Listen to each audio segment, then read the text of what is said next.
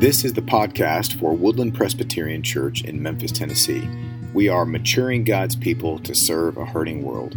We hope you enjoy the message, and if you'd like to learn more about our church, look us up at woodlandpres.org. Thanks so much. May the Lord bless you.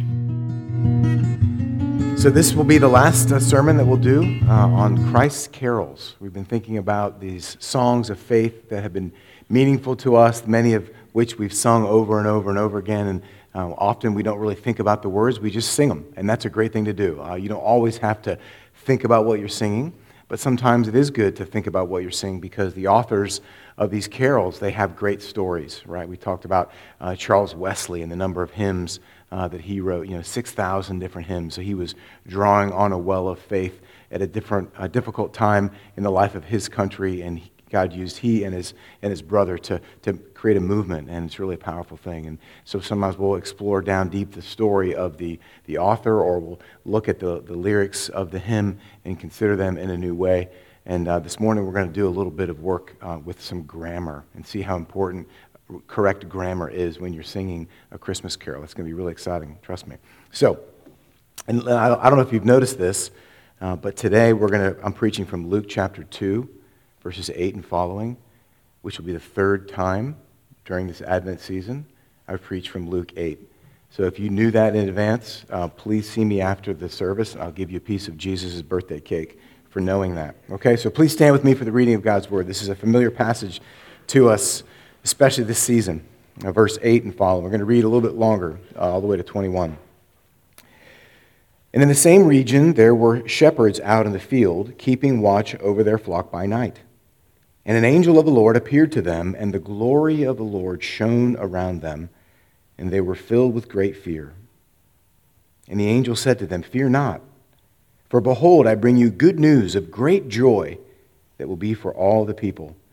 For unto you is born this day in the city of David a Savior, who is Christ the Lord. And this will be a sign for you. You will find a baby wrapped in swaddling cloths and lying in a manger." And suddenly there was with the angel a multitude of the heavenly host, praising God and saying, "Glory to God in the highest, and on earth peace among those with whom he is pleased." When the angels went away from them into heaven, and the shepherds said to one another, "Let us go over to Bethlehem and see this thing that has happened, which the Lord has made known to us." And they went with haste and found Mary and Joseph and the baby lying in a manger. And when they saw it, they made known the saying that had been told them concerning this child. And all who heard it wondered at what the shepherds told them. But Mary treasured up all these things, pondering them in her heart. And the shepherds returned, glorifying and praising God for all they had heard and seen, as it had been told them. And at the end of 8 days, when he was circumcised, he was called Jesus, the name given by the angel before he was conceived in the womb. The word of God for the people of God. You may be seated. Thank you, Lord, for this true story of your grace and of your mercy about Jesus and how he was born. And today we celebrate his birthday. We thank you for coming, and we pray that as we just consider this old carol, that it would encourage us and give us strength for today. In Jesus' name we pray. Amen. Well, commas are very important. You got to have a comma in the right spot. Just consider this statement. Let's eat grandma. Let's eat grandma. It's totally changed by a sentence, or a comma. Let's eat grandma. It has a whole new meaning. Having the comma in the phrase is vitally important. And so there's a comma. I want you to get out your lyrics for God Rest Ye Merry Gentlemen, and notice where the comma is. It seems kind of like it's in the wrong spot, right? God rest ye merry gentlemen. When I read the line, the title of the carol, I think it should say, God rest ye merry gentlemen, right? That merry is an adjective describing the gentleman. It doesn't really make sense to me, and that's why it's good for us when things don't make sense to explore the meaning of the words that are in the sentence so that we can have a greater understanding. Because it sounds like we're asking God to help rest the happy gentleman, so that nothing may dismay them. But we need to understand the old definitions of the words so we can understand what the carol is really actually saying. The original word merry means to us happy. We think when we wish someone a Merry Christmas, we're wishing them a happy Christmas. And our friends across the pond in England, they say Happy Christmas. But we say Merry Christmas, and to us it feels the same way. The original word merry, though, doesn't mean happy, it means strong. God rest you strong, gentlemen. You know, Robin Hood's band of merry men were not necessarily simply happy men, although they may have been happy. Robin Hood's merry men were strong men. God rest you strong, gentlemen. And then the verb rest. God rest you. The original word rest means to make. God make you strong, gentlemen. Now, once you see that, the entire meaning of the carol suddenly sort of changes, doesn't it? Instead, hey, take it easy, you happy guys. Now, that's a wonderful word to Christians, right? We need to be saying that too. Hey, be happy, you guys, you gals. But it's interesting, it's different. It says, to be strong in the Lord. God make you strong, comma, and the comma is essential. God make you strong, gentlemen. Don't be dismayed about anything. Remember, Jesus Christ, our Savior, was born on Christmas Day to save us all from Satan's power when we had gone astray. Well, that's the good news, isn't it? The good news of the gospel, the announcement about what God has done. That is what makes us strong, that Jesus Christ, the Messiah, the Savior, was born. Now, we don't necessarily believe that Jesus was actually born on December 25th. There's a whole lot of thought about that and when he was actually born, but this is the day in our culture in this season where we observe it.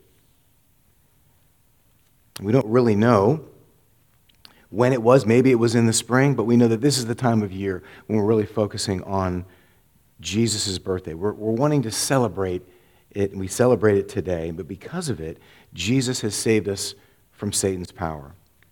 All of us who, according to the carol, have gone astray from God's word. The reason we rejoice is because a Savior has come to do what? To save us. From what? From sin and from Satan. That's the good news of the gospel, this announcement about what God has done. To win back those who are lost, to forgive their sins and to make them his own again. It's an amazing thing. And so the rest of the song, if you follow along through all of the lyrics and you look at everything, it traces this account in the Gospel of Luke. Now, we're only going to sing a few of the 6 stanzas this morning following the sermon. Thank you, Betty Sue. But we are going to sing, if you look through the lyrics of the whole, you'll see the whole story of Luke chapter 2. The Father announces Christ's birth. Fear not, then, says the angel. Then the shepherds rejoice. They go to Bethlehem to see the child. And then we are invited to sing praises. It's a song that really just tells the story of the ancient story, this wonderful refrain. While we may forget the words to many of the different stanzas, we remember the refrain. O tidings of comfort and joy. Comfort and joy. Tidings of comfort and joy. So I love this refrain because it captures what it means to be a Christian. We, Christian women and men, are made strong through comfort and joy. The focus of the carol really is verses 10 and 11. And the angel said to them, Fear not, for behold, I bring you good news of great joy that will be for all the people. For unto you is born this day in the city of David a Savior, who is Christ the Lord. The King James Version puts it this way, Fear not, for behold, I bring you good tidings of great joy, which shall be to all the people.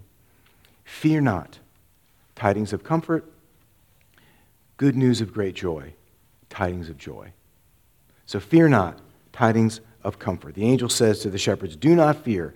In a sense, brings comfort to them because they are afraid because of the angels and their great glory. Jesus brings comfort to them and he brings comfort to us.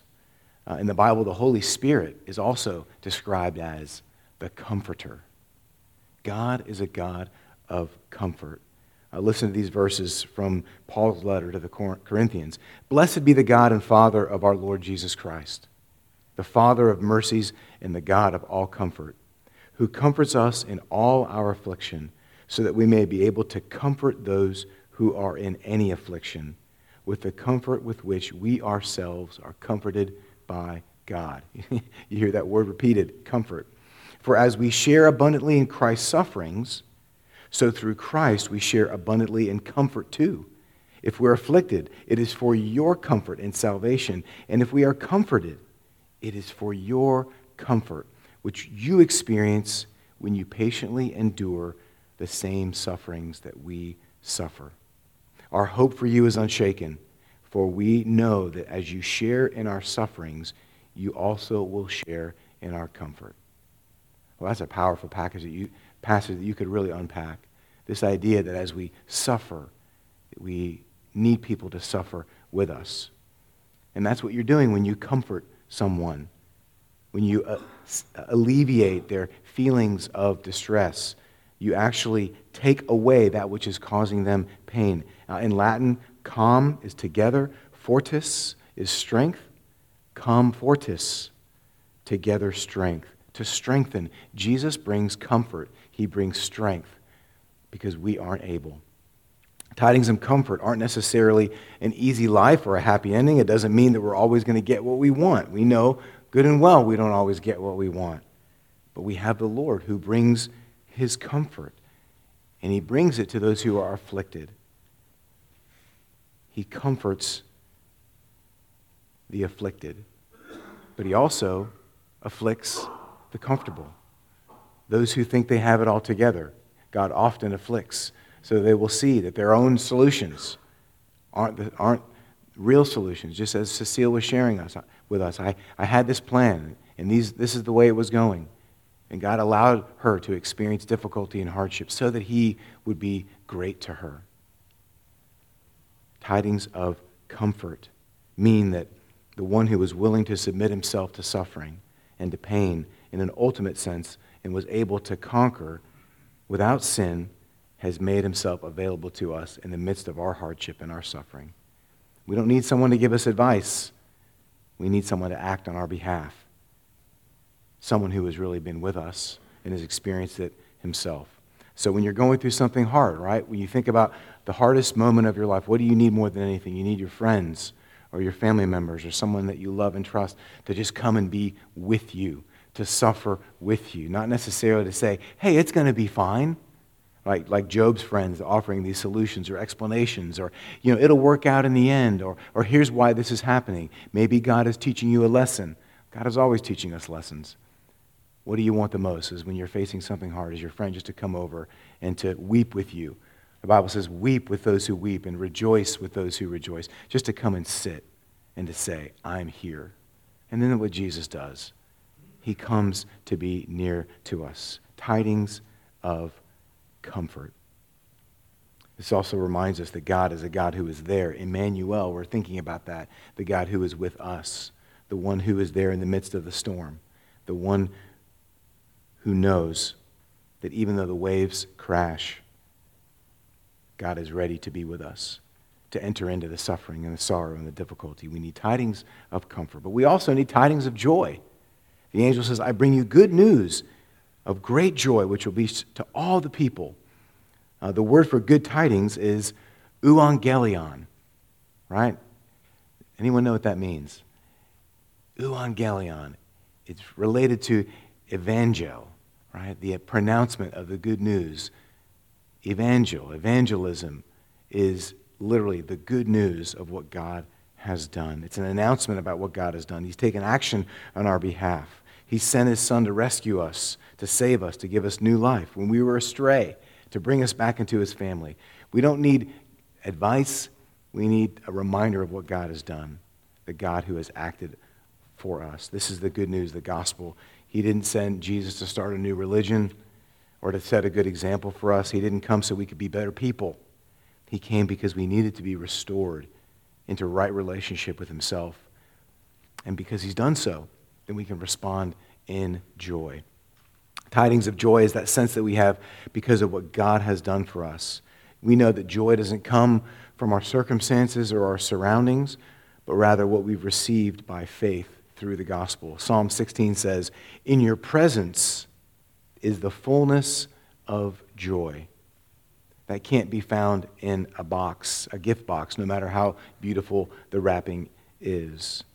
You can't get that from a delicious meal. You can't get that from a fun vacation. Now, there's nothing wrong with enjoying life, right? Because embedded in the word enjoying is the word joy. We want to enjoy the beauty of God's creation, the fellowship of friends, and the things that God has given to us. We want to enjoy those things, but we know that ultimately those things can never bring us the true and lasting joy that we must have through the person of Jesus Christ. And when we experience Jesus, then we can enjoy all those other things in the right way. When we're filled with God's presence, then we can experience joy in the midst of it all. And sometimes it takes the disappointment of the world and the things that we look to letting us down for us to really see the joy that we can find in Christ.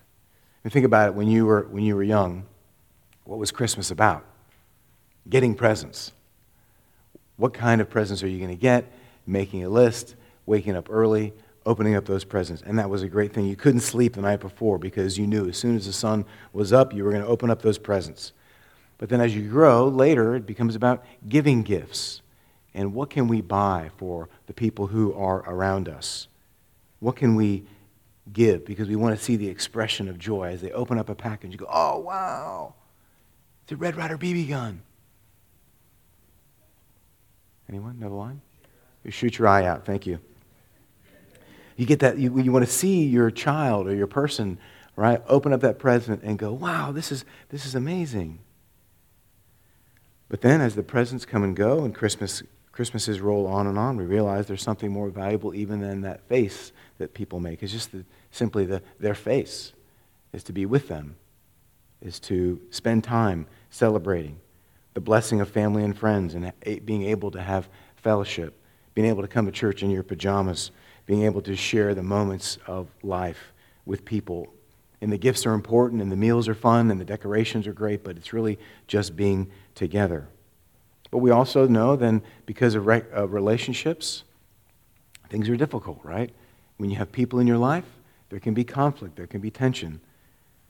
And that's just the way it is. Relationships are complicated. So what is it that gives meaning to us? Maybe it's that shared suffering that we've gone through in the difficult seasons. And hey, we're just glad to be together this year, to be able to have a worship service, to be able to have a tree, to be able to share a meal, because it's been a hard year for whatever reason. We're just glad to be together. When you share that suffering, when you have that difficulty, that's when you realize, hey, this is the most important thing, that we're making it today. We woke up, we were able to wake up and to be together. That gives you a greater appreciation for the most simple and wonderful things. You see, God is gracious to us when we turn to Him for our hope and joy. We find that even when the gifts aren't perfect or the relationships aren't perfect, that God, He actually is. He is enough. And that sharing Him with other people is what really brings us joy. So friends, remember, Christ our Savior was born on Christmas Day. He saved us all from Satan's power while we were gone astray, giving us tidings of comfort and joy. Tidings of comfort and joy. Will you pray with me? Thank you for listening to this message from Woodland Presbyterian Church, maturing God's people to serve a hurting world. Again, if you'd like to learn more about our congregation, please visit us at woodlandpres.org. Thank you very much, and God bless you today.